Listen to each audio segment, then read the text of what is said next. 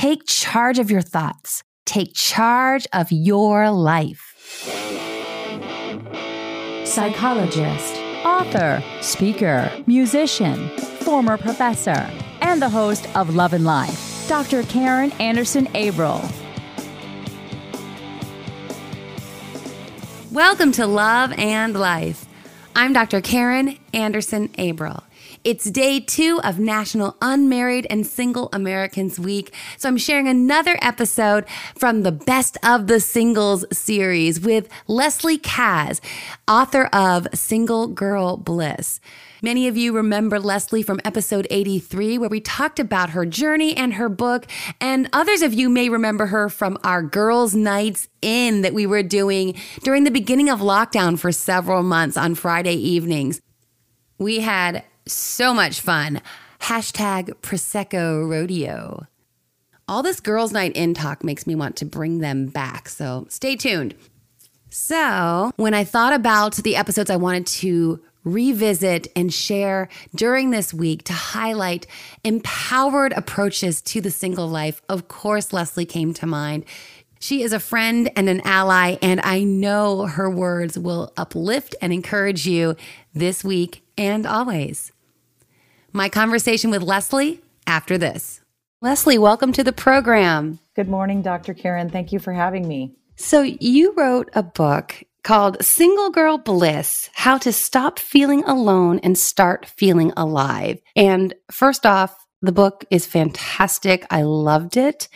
I think it's a really important resource in a space that's dominated by How to Snag a Man books. A woman's single, she goes to the self-help section, and usually she's just told what she's doing wrong. And if she sorts everything out, then all of a sudden Prince Charming will ride up on a white horse. And you may know I've written a book that's similar to yours, although our paths are a little different, but my book was very much not How to Snag a Man either. But there are very few resources really. Mostly it's, I am this wise relationship expert and you pitiful person keep doing everything wrong. And your book is not that at all, which A, I loved.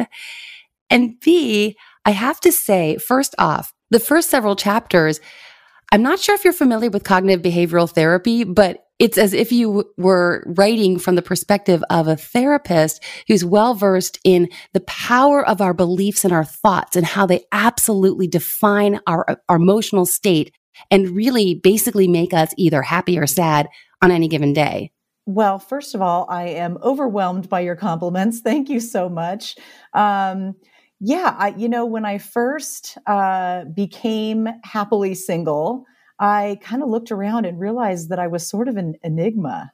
And you're right. It seems like every dating or every self-help book for single women, I guess, is really about dating, about how to date better or how to make ourselves better so that we, snag the right man. And that wasn't really where I was coming from. And I thought, this is going to be a fresh take on things because this isn't saying, here's how to make yourself better so that you can find someone. It's just, here's how to make yourself and your life better so that you can be happy regardless of your relationship status. Exactly. And that is such an important word. Really, anyone could benefit from your book, no matter what their relationship state, because you emphatically insist, and it's true, that it's not our circumstances that define us. It's how we interpret our circumstances. That's what defines us and our emotional state. And you even say in the book, the hardest part of being single is your own mindset. And I was thinking as I read that, it's not a thing to be single unless we make it a thing. That's exactly right. And you touched on, the thinking part of it. And that's why the whole first part of the book is about our thoughts and getting our thoughts right, because it's absolutely right. Being single is not a thing, or it's not a bad thing unless we make it that way. And I made it that way for years and years and years.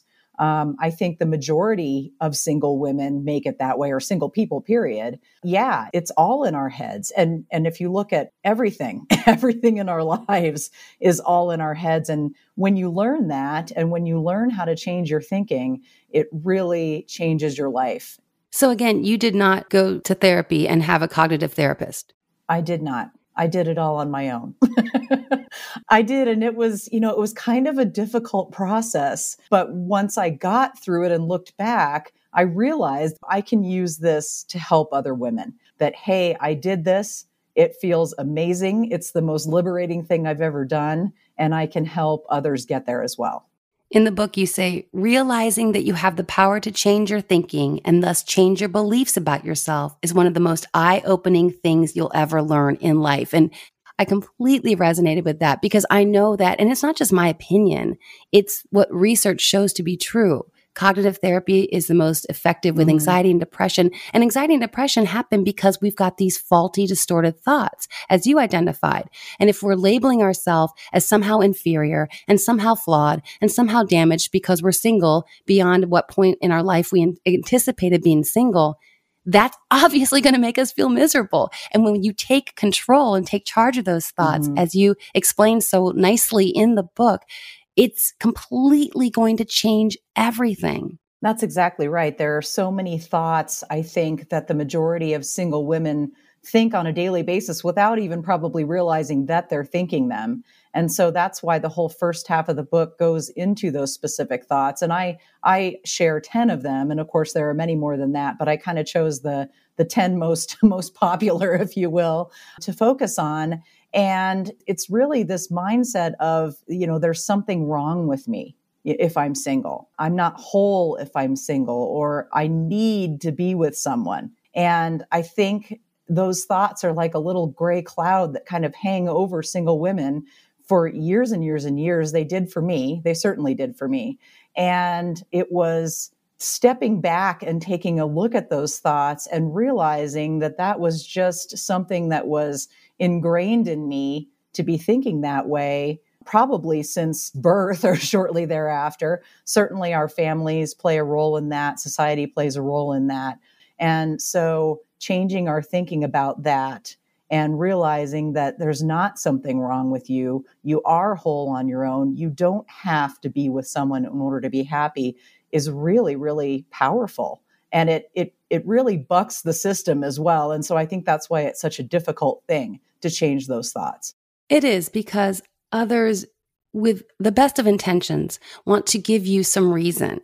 And again, I resonated with your book because my book is very similar, where I tackle some of the comments that single women hear, like you're too picky and you probably intimidate men with all your opinions and your sass and your verve and things that I literally heard, and I'm sure you've heard. And again, I'm so struck, and I love that you just came upon this knowledge yourself. I think that's pretty remarkable, because so much of what you talk about in the book is really very therapeutic in nature. In fact, in one chapter, you talk about, instead of thinking this, think this. So you say something, instead of thinking frog number 12, which is the way you describe your exes, instead of thinking frog number 12 dumped me because my thighs are too fat and my thighs have always been too fat, think frog number 12 was an idiot, and I'm glad he dumped me. Otherwise, I'd still be stuck with him.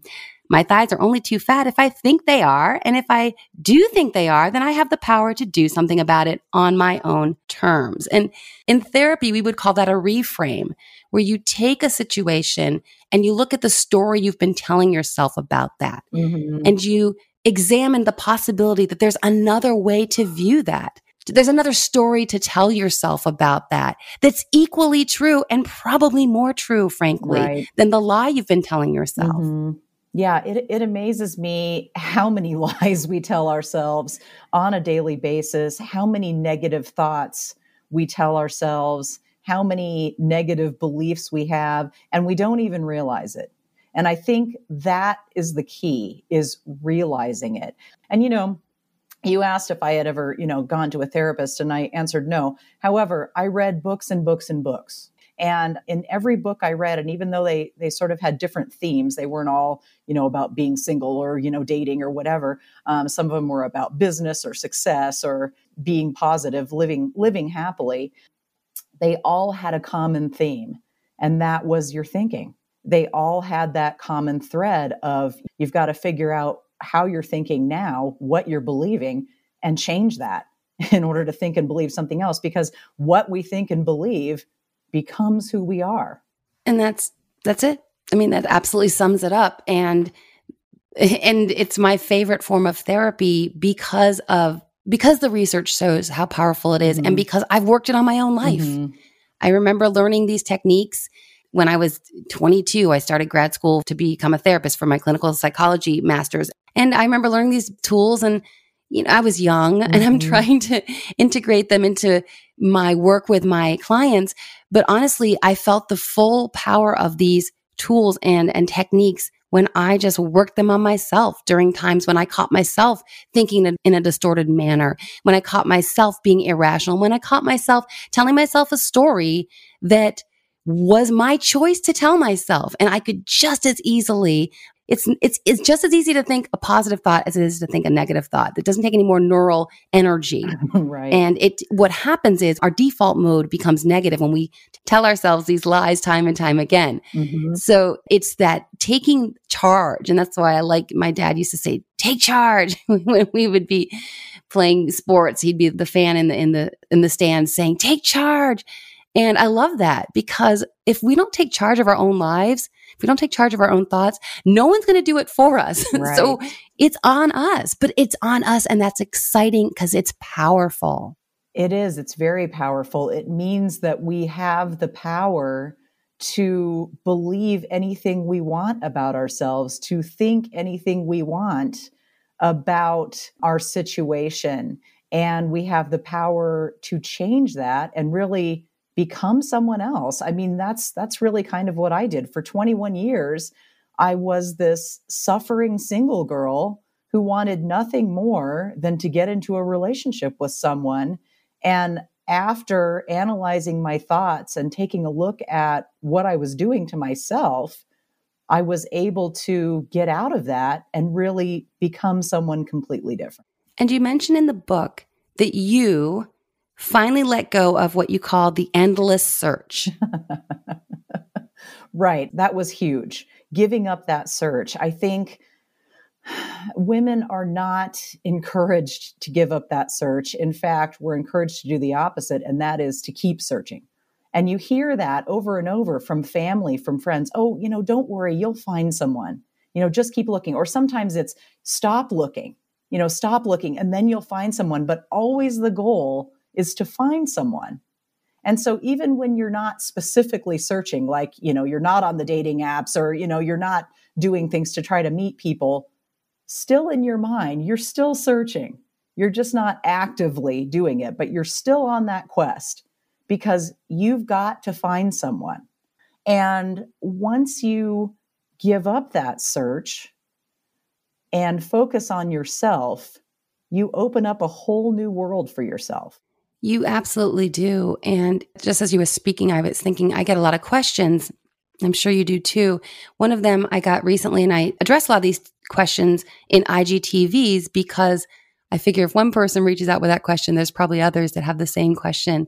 And this young lady was 22 years old, and her biggest fear was being alone for forever. Right. I saw that one. And I thought, wow, to be in that space of fear at that tender age is setting herself up to make some really soul-crushing choices. Right. There was an abusive ex that she spoke about, and she was having a hard time getting over him. And then there was a guy who she was just kind of buddies with, but he was into her. So she was considering trying to strike something up with him because if she felt truly in her soul that was the only man who could ever make her feel special, and that he was the only man that she knew of that she could see herself marrying. And wow, to think, I've got to just go with this dude who I'm just okay about because otherwise I'll be alone for forever. And that is the most horrible thing. I mean, again, this is just fleshing out this belief system that she was adhering to. That's the most horrible thing that could happen to me or any woman. Just the most horrible thing. Yeah, absolutely. Absolutely, to feel that way. So first of all, it's unfortunate that she looks at spending the rest of her life alone as something horrible. Right. Because I can think of a lot of things that are a lot more horrible than that, Yeah, there are a lot of things that can happen to you in life that are way more horrible than spending the rest of it alone, because that's another thing, this word alone. I'm alone. are you ever alone? How can you possibly be alone unless you have moved to a tiny cabin in the middle of the Alaskan wilderness? How can by yourself? How can you possibly be alone? You have your family, you have your friends, you have your coworkers, you have your neighbors, you have all these people around you. We define alone as not having a romantic partner. But just because you don't have a romantic partner does not mean that you are alone. And that was one of the things that I had to discover also, was all of these other wonderful relationships in my life. And it's not that I didn't know they were there or didn't value them, but I didn't place emphasis on them, I guess, because all of the emphasis was on this person, this person that I was going to meet, this person that I was going to be with, this person that was going to make me not alone. And I had to realize I'm not alone. I'm so not alone. I have all of these fantastic people, and it's really important to nurture those relationships, especially when you don't have a romantic relationship, because then those other relationships become that much more important for you. So true. If you're single, you've likely heard it all. You've been told you're too picky, you should just get on another dating app, or that you're not trying hard enough. And you're probably really tired of hearing those messages, because I know I was when I was single for all those years, which is why I felt the need to bring another perspective to the dating relationship self-help genre. Single is the new black, don't wear white till it's right, is my take on what the single life can be if we refuse to settle, we know that we're worth an extraordinary relationship, and we refuse to fall prey to single shaming. Trust me, it is a different self-help book. Check it out on Amazon.com, BarnesandNoble.com, or on my website, www.drkarin.me, DRKARIN.me.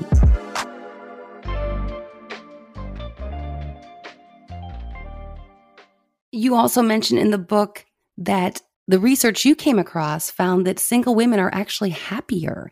And I actually saw a study, but this was way back. I've looked for this study and I haven't found it, but I'd love to hear some of the research you came across. But it listed the happiest people in our culture. Mm-hmm. Number 1 was single women. Number 2 was married men. Number 3 was single men, and number 4 was married women. And that always stayed with me during my many, many, many years single. And I turned it into a quote that I posted a long time on Instagram. I should probably post it again just because it's relevant to what we're talking about. I said, marriage is great, but only if it's a great marriage. Mm-hmm. And what happens is, because people fear being alone, they fear being single. And to your point, they're not really alone, but they perceive themselves as alone because they don't have that person with them. Then they settle for a very mediocre marriage. And then they are angry because their expectations aren't being met, but they settled in the first place and they need to own that part. And then they're in this mediocre or subpar or worse, abusive marriage and alienated and hating it and going, man, I didn't realize how good I had it when I was single. If we can embrace being single, and should it be our path for forever, so be it. And should it be our path for a season, also so be it. But embrace it, then we come from a position of strength in choosing a partner. We're not choosing someone because I just need someone to fill this void. I'm choosing someone because I want this person, because I have such a great thing going on. My girlfriends and I used to say, if he's not part of the solution, he's part of the problem. So if my life is so fantastic that I'm only interested in a partner that's going to enhance what the great life I already have, that is a powerful position from which to approach the dating realm. That's absolutely right. And, it's funny that you should touch on that, because I've had a couple of conversations recently about that. And I feel like where I've gotten to in my life and in my thinking now, I feel kind of like a superhero because because it's not normal to be single and be happy and really be happy about it. And I am. Yeah, that's kind of why I feel like the superhero, because I now have gotten to this place where, because I am so happy with the life I have. And, don't get me wrong, everything is not perfect in my life. There are still things that I'm working on. There will always be things that I'm working on. I mean, I don't think anybody ever just looks at their life and thinks, oh, everything is, just super fantastic. But the relationship aspect of it certainly is. I am completely happy on my own. If I never meet anyone ever again in my life. I'm perfectly okay with that. And I feel like if someone were to come along, because I haven't 100% closed that door, anything can happen. I believe that someone could still come along, but I now have these standards that I'm going to hold that person to that ensure that I will never get into another relationship that doesn't serve me and serve me extremely well. Well, and being a superhero is a fantastic place to be because superheroes hang out with other superheroes. So should that day come that you meet someone, he is absolutely going to be like-minded, also super self-sufficient and loving his fantastic life. And you two will just jet off into, I don't know, where do the superheroes hang out? I don't know my comic books very well. I think on another planet somewhere. Yeah, probably. Another topic that you bring up that I think is so important is having furry companions in our lives. And as a former, I sadly just lost my last kitty. Oh, I'm sorry. Thank you. Just last week. It's horrible. Oh, no. So for all the cat ladies out there, I'm one. Send me some love. I'm sending you some. Yeah, thank you. When I was 34 and called off my wedding, I started a brand new chapter of my life and I adopted 3 kitties. And I started to really take issue with this cat lady crap because I was over 30, I lived alone, and I had more than 2 cats. So I was labeled a cat lady. But to my mind, a woman who rescues some kitties from an alley in Chicago, wouldn't that be a kind, compassionate, loving thing that would be more attractive to a man? Why is this a pejorative thing? And so I love that you embrace your cat lady-ness. And I also love that you spoke very candidly about a dark time in your life that really your kitties were instrumental in helping you keep your head straight in that moment. Yeah, absolutely. That was the only time in my life where I ever contemplated taking my life. And it even seems weird to verbalize that because I never got to the point where I was actually, making any sort of plans or, anything like that. But I was in a state of depression and I thought, if this gets so bad to where I can't take it anymore, this is an option. And I had never considered that as an option before in my life, no matter how bad things got. But this particular point in my life was just that bad. And yeah, I started running down how that action would affect the people in my life. And all of the people in my life I felt could handle it, would end up handling it in some way, would come to terms with it and would get past it. But then when I looked at my cats, I thought, how are they going to justify this? They don't have the capacity to do that. And how could I possibly do that to them? Because I give them a pretty good life, and how can I possibly, through my own selfishness, take that away from them when they've done nothing wrong? And so it was looking at them and realizing how much they needed me and depended on me and loved me. I don't know if there's any research out there on animals having the capacity to love, but I think that they love me. And how could I possibly do that to them? They're my responsibility. And, I think we learn a lot from them as well about handling things, how they handle things. I recently, actually, one of my cats had to have surgery recently and actually lost an eye, had to have an eye removed, and had to have surgery on the other eye as well.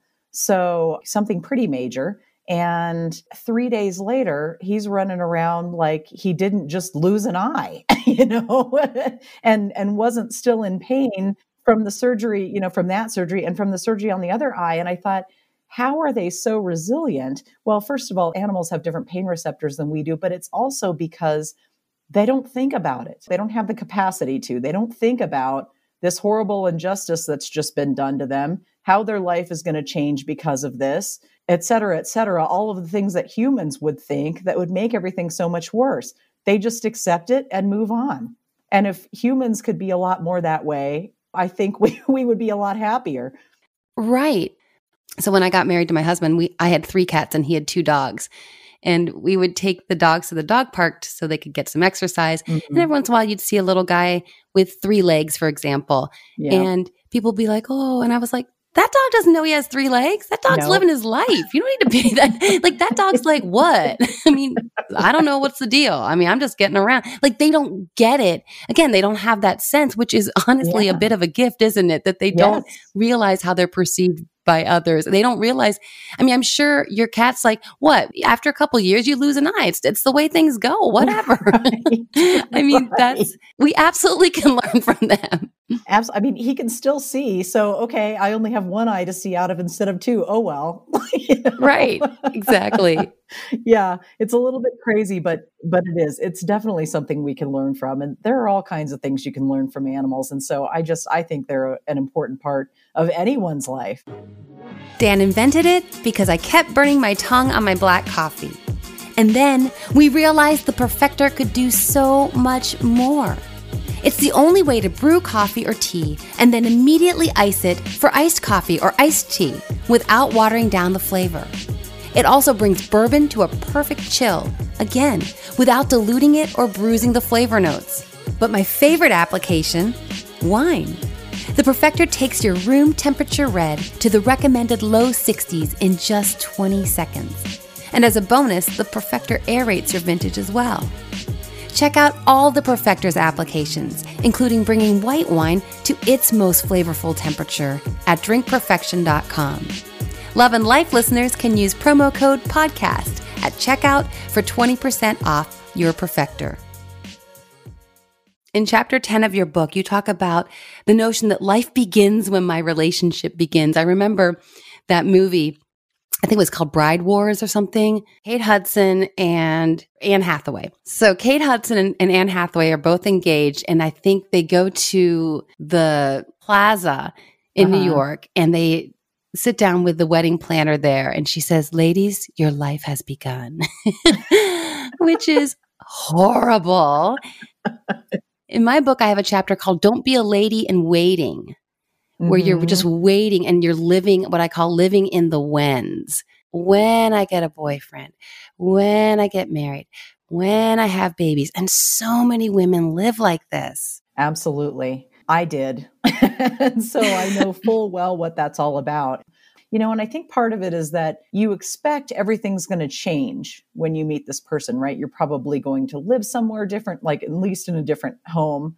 And now you're going to be cohabitating with someone and you're going to be sharing all of these things. And you're probably going to be introduced to new activities and things like that. And so I think you think that everything will change. So why bother doing anything now? Because everything's going to change anyway. And I think that's part of it. And another part of it is that you don't bother having a life of your own or defining what that life looks like until that person comes along. You're waiting for that person to give you a life. Now, that wasn't me. I didn't wait for somebody to give me a life. I lived my life, but I did put certain things on hold or think that, oh, I can't do this or that because I don't have, a husband or, someone in my life, a romantic partner. And I think a lot of women do that. And I think it's really, really important to define what your life looks like without somebody in it. I think a lot of times we define who we are as a future something, as a future existence of how I'm going to be when I'm married or when I've got this person and I'm in this relationship. And so a big portion of my book is about defining who you are right now and who you want to be in the future outside of a relationship. So basically, if God or, source or the universe or whatever it is you believe in came to you and said, hey, I'm sorry, but it's never going to happen. You're never going to find this person. You're going to be alone for the rest of your life. What does that look like? And how is that going to be a happy and good thing for you? Right. And how are you going to make meaning of that? What is it going to mean? Like we talked about earlier, the one young lady, to her, that meant that life would be unbearable and not worth it. Right. but we decide what our life is going to be and what meaning Right. we ascribe to our life. And I think it's really important to start living that life, figuring out what that happy life is. What are the things I want out of life? And sure, maybe a relationship is one of them, but what are the other things? And what can I do now to have those things and to have that life? Because even if you are one day going to end up with someone great, how do you know when that's going to be? That might be in 5 years. It might be in 10 years. It might not be for another 20 years. So are you going to sit around not living the life that you want to live for the next 20 years because you're waiting for that person to come along? Or are you going to define what that happy life is and start living it? Exactly. There's two things that come to mind. One, when I was single, I'd learned how to ski in my 20s, and not everyone skis in Chicago. So I, even in grad school, when I was poor and I didn't have anyone to ski, a couple times I would just drive up to Wisconsin and ski by myself because it was something I wanted to continue to learn. And I wasn't going to wait until I met my skiing guy. And I'm so glad I did that because my husband and I love to ski together. But if I'd put that on hold for 20 years until I met my man, I would be on the bunny slope while he was having fun and all the black diamonds.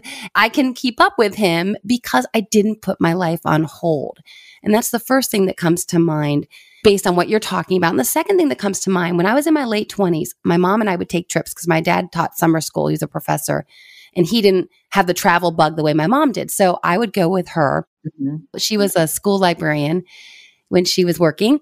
So we would take these kitty lit tours, which I wasn't super into children's literature, but I was super into travel. So I would go with my mom and I would be with all these other women and I was always the youngest. Mm-hmm. And I remember in my late 20s, I was definitely living in the Wens. I'd had a bad breakup with my last boyfriend in college and it had kind of extended on again, off again throughout my 20s. And then my late 20s, I had this season of not dating anyone, just no one was showing up. Mm-hmm. And I was definitely in that place of, I mean, I was traveling with my mom, but I'd have those moments of, oh, but I'd love to be traveling with my guy and all that kind of stuff. And I remember there were a couple women on those tours who were widows and they had been widowed young, like late 30s, early 40s. And I remember one day it just had that epiphany, like, Karen, even if you meet your guy, you don't know how long you'll be together. And I'm not trying to be morbid here, but let's be honest.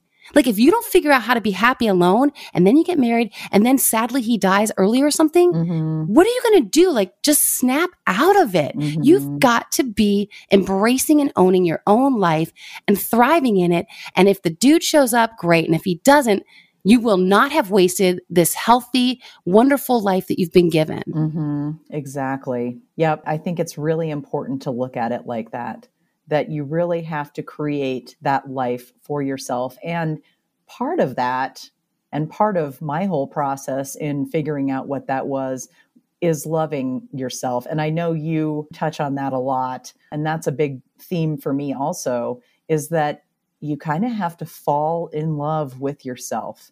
Because if you think about the people that you're in love with, and you're in love with a lot of people, you're in love with your friends, or at least some of them. You're in love with your family. You're in love with your pets. You're in love with a lot of people, and you take care of those people. And if you're not in love with yourself, then are you really taking care of yourself? And I realized that I wasn't. Not only was I not in love with myself, I wasn't taking care of myself well. So here I was expecting these men to come along and take care of me well, when I wasn't even doing that for myself.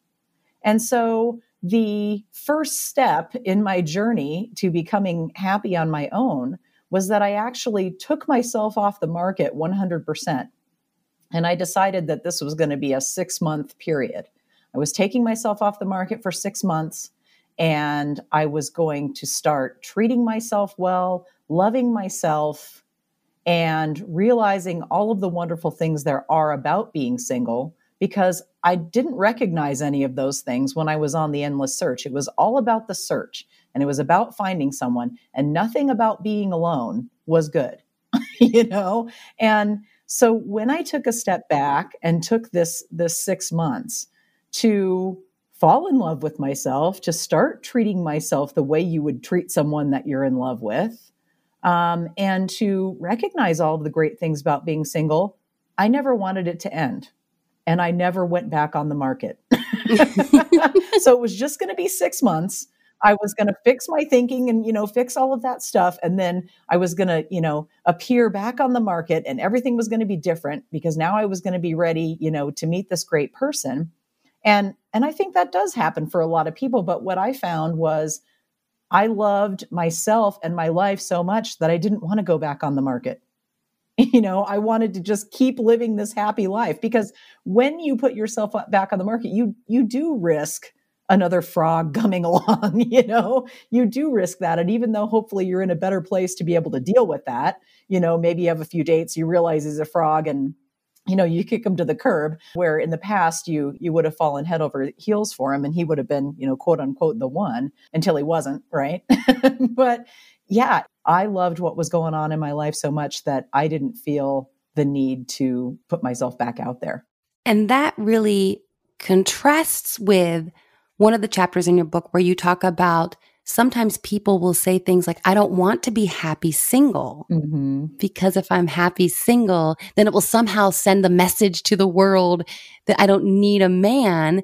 And you and I would argue, yeah, you don't need a man. And actually needing a man is not a healthy position from which to be dating anyway. You say, and I quote, creating your single girl bliss life and being happy on your own doesn't mean you can't want a relationship. It just means that you won't need it. And I love that. Thank you. I love it too, because it's exactly the way I feel. It's the wanting and needing. And when you need something that badly, you are not going to choose well. And just like when you were talking about the 22-year-old woman, who was so fearing being alone for the rest of her life, she needs to be in a relationship. And you're absolutely right. What kind of choices is she going to make coming from that need? Not good ones. Yeah, it makes me very fearful. Is one of the reasons that I'm, like I said, I share these IGTVs and make them public instead of just responding privately to people when they ask questions, because I think, gosh, she's not the only 22-year-old. And in fact, another follower DM'd me and said, man, I wish I'd heard that a couple years ago. She's young. She's in her mid-20s, and she had an early starter marriage, and it lasted not even a year. And I didn't know her, but it sounds like if we'd had a conversation, it might have been the case that the reason she married so young was she was struggling with those same fears. Mm-hmm. And that can happen, especially when her parents married very young. And I know you mentioned that your brother and sister-in-law married young. And so when you see that around you, sometimes that seems to be the model. Mm-hmm. But what I love about your book as well is that you share so many perks. And honestly, my brother got married young. My other brother got married in his late 20s. So looking back, it didn't seem young at the time, but it's young. And, right. and certainly I felt like the odd man out for a while, for many years. Gosh, here's Karen home alone for Christmas once again. But honestly, looking back, I wouldn't change a thing, because there are so many benefits to those years of independence. And you point out that probably sometimes when you get those snarky comments from your, I don't know how you put it, longtime married friends or whatever, you have a little acronym for it. But sometimes there's a little bit of jealousy in there, because we have so many perks to be able to have these years to do whatever the heck we want and gain that confidence and gain that strength and gain that independence. Absolutely. What I've realized over the past few years is that when you're single, you can create the exact life that you want, and people will say to me, well, what if the exact life that I want has a man in it? Well, sure. Okay.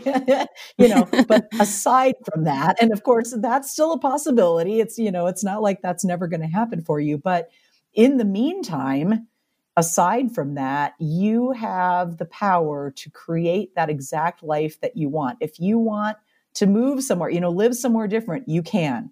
If you want to take up a new sport or a new activity, a new hobby, you can. If you want to quit your job and sell your house and go sell toe rings on the beach in South America, you can, because you don't have a responsibility to anyone else. And of course, if you have children, well, that complicates things a little bit. But if you're truly on your own, you get to decide exactly how each and every day looks.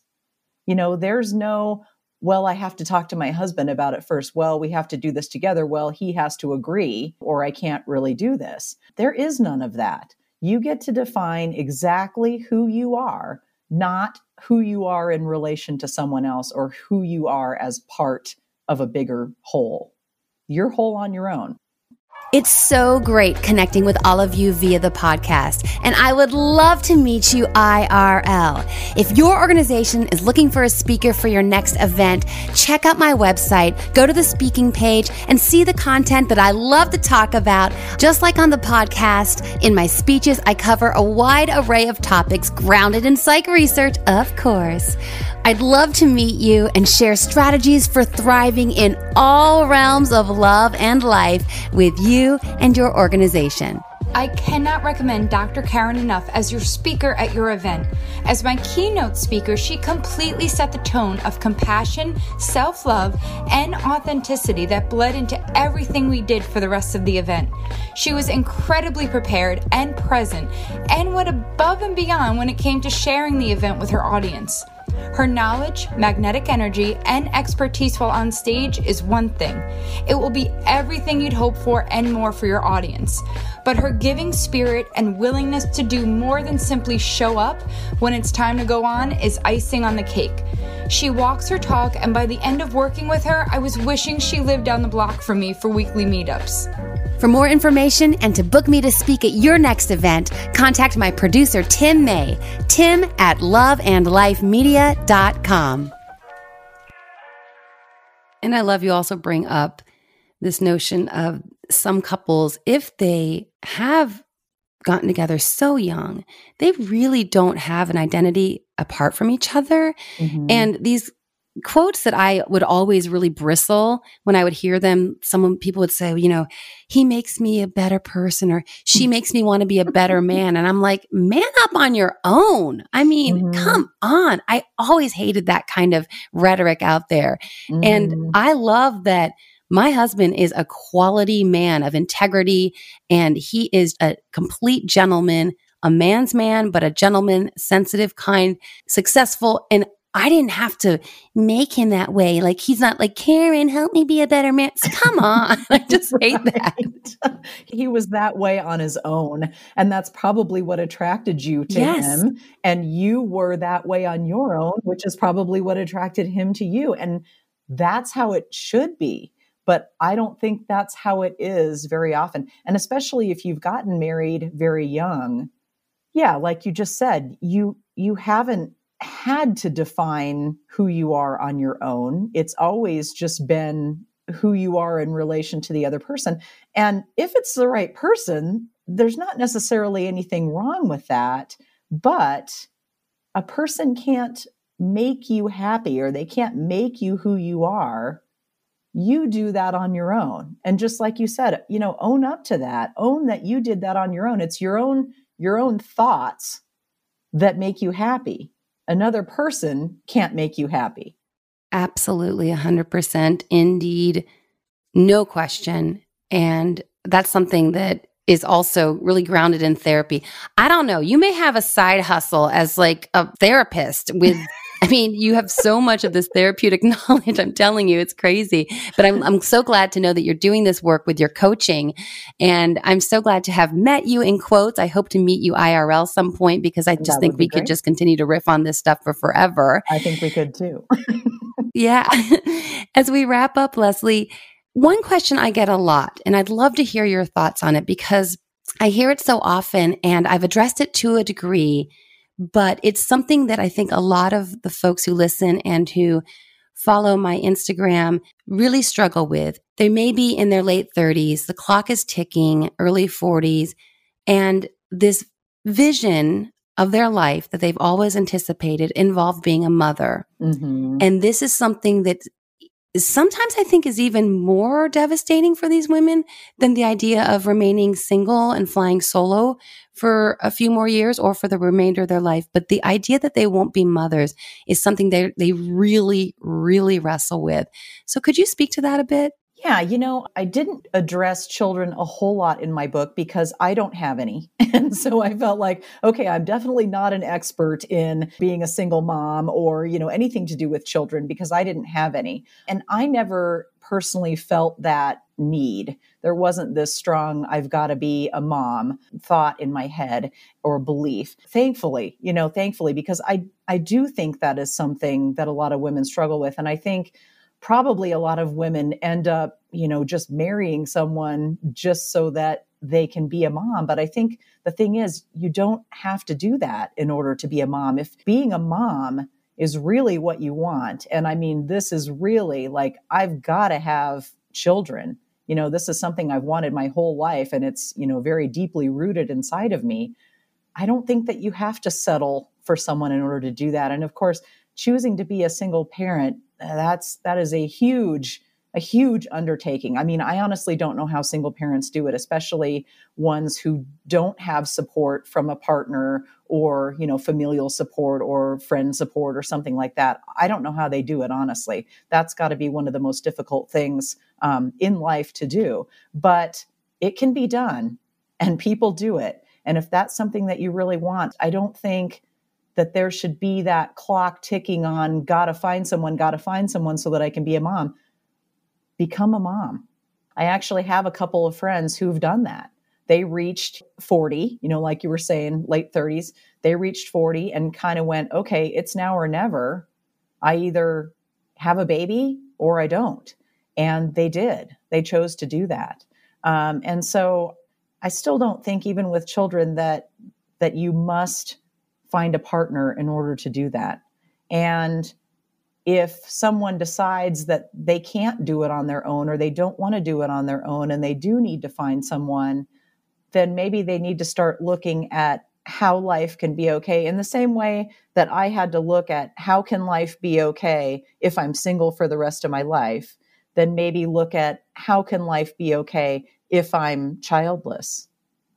Is there something else that I can do? Can I volunteer with, children's welfare organizations or something like that in order to get that attachment?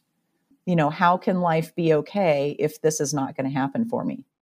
Yeah, thank you for that. I'm just looking to ask others who are in this space and hoping that as you explain how you've navigated those waters, that would be something that could be helpful for someone listening. So thank you. And as we wrap up, Leslie, I want to give one final quote, because another thing that I hear from listeners and followers is that they can be okay, but they feel that there's so much pressure from their family and pressure from their friends and the comments, and it gets exhausting, and the single shaming is rampant. But you say something that I feel was so powerful when you talked about in chapter 16, your family and friends. You said, if you change how you feel about yourself, chances are how you feel about your family and how they feel about you will change as well.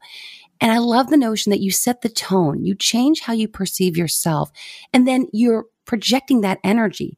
And people have no choice but to respond differently to you. When you felt like this tragic single girl, then people responded to you that way, right? Here's a word of advice. Here's what you should do. Right. And, oh, I feel so bad for you. I pity you. But when you start to love yourself and love your life and feel completely fulfilled, then you are emanating that. And people have no choice but to go, oh, okay, she's cool. And so your friends, your family, everyone responds differently when you embody that fullness of yourself, loving your life, loving yourself, changing your story, as we've talked about, and not seeing yourself as this tragic figure, but rather as a superhero, as you put it.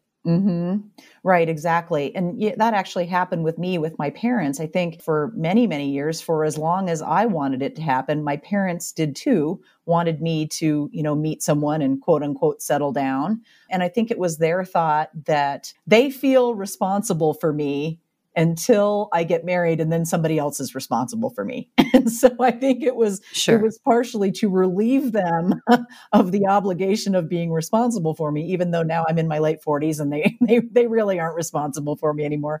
Plus, they want you to be happy. And I think that's another mindset, kind of a societal mindset, is that you can't be happy until you're partnered up with someone. And so if happiness is being partnered up with someone, then that's what people want for you. They want that for themselves and they want that for you. But we all know that being partnered up does not necessarily equal happiness. I was partnered up several times. It did not equal happiness. So we all know that's not true. But I remember going to visit my parents at their house, which is in a different state from me. And it was summertime and we were sitting outside. And I decided, that I was going to tell my parents, hey, guess what? I'm happy on my own. So it ain't happening, and I kind of felt like I needed to break the news to them, because they had wanted this for me for so long. And so I did, I told them and I said, I've just become happy on my own. I figured out who I am and what I want, and I'm living that, and I'm owning it, and I'm loving it. And I don't feel the need to have someone in my life anymore. And I didn't get the reaction I expected. What I got was, my mom said, well, we always kind of wanted you to meet someone so that you'd have someone to grow old with, but who's to say that's even going to happen? That you're going to grow old with someone, because like you said, if that person, meets with a tragic accident at a young age or something like that, well, you're not going to grow old with that person. And so they sort of came to the realization that their view of how things should be isn't necessarily how they really should be. And so right then and there, they accepted my stance on the whole thing. And that was that. There was no arguing with me. I put it out there. Hey, I'm happy on my own. And they were like, hey, that's great. So powerful. Such an important reminder for all of us, no matter whether coupled up or not. We set the tone and people respond to what we're throwing out there. And it doesn't have to be hostile, and it doesn't have to be, I'm fine, on a defensive posture. It's just, hey, I'm good. So kind of letting your parents off the hook. You don't need to worry about me anymore. I know you're loving me the best you can, but I'm good. Everything is just fine. Exactly. And, friends have been truly amazed and are thrilled for me and think it is so great that not only have I found this place where I'm happy on my own, but that now I'm helping others as well. And just the outpouring of support from friends has been overwhelming and something I'm so blessed with and grateful to have. That's wonderful. It's just so wonderful. And I want to thank you again for coming on the program and sharing your very inspiring and empowering message. And the book again is called Single Girl Bliss: How to Stop Feeling Alone and Start Feeling Alive. And as I said, as a psychologist, there's all kinds of great cognitive techniques to help you absolutely start feeling alive. So Leslie, thanks again so much for coming on Love and Life. Thank you so much, Dr. Karen. I have really enjoyed our talk. And please let everyone know where to find you on social media, website, all of that. Absolutely. So my website is simply lesliekaz.com. So it's LESLIEKAZ.com. And I also have a freebie on there. So lesliekaz.com/freebie. That's a roadmap to Single Girl Bliss. So it's a 3-day, 3-part drip into your email roadmap where you can work through the things I talk about in my book. And then Instagram is Leslie Kaz, all one word, _ Single Girl Bliss. And Facebook is just Leslie space Kaz. Great. Thanks again. Thank you. The Love and Life hack for this week is Single Girl Bliss is possible. Take a page from Leslie's playbook and identify those limiting beliefs and thoughts that are keeping you from living your single girl blissful life. Take charge of your thoughts. Take charge of your life. Thanks for joining us this week. And a very special thank you for subscribing to the podcast and sharing it with your friends. And if you have a second, please rate or review Love and Life. Little gestures like this make a huge difference. Thanks again, and until next time, make it a great week.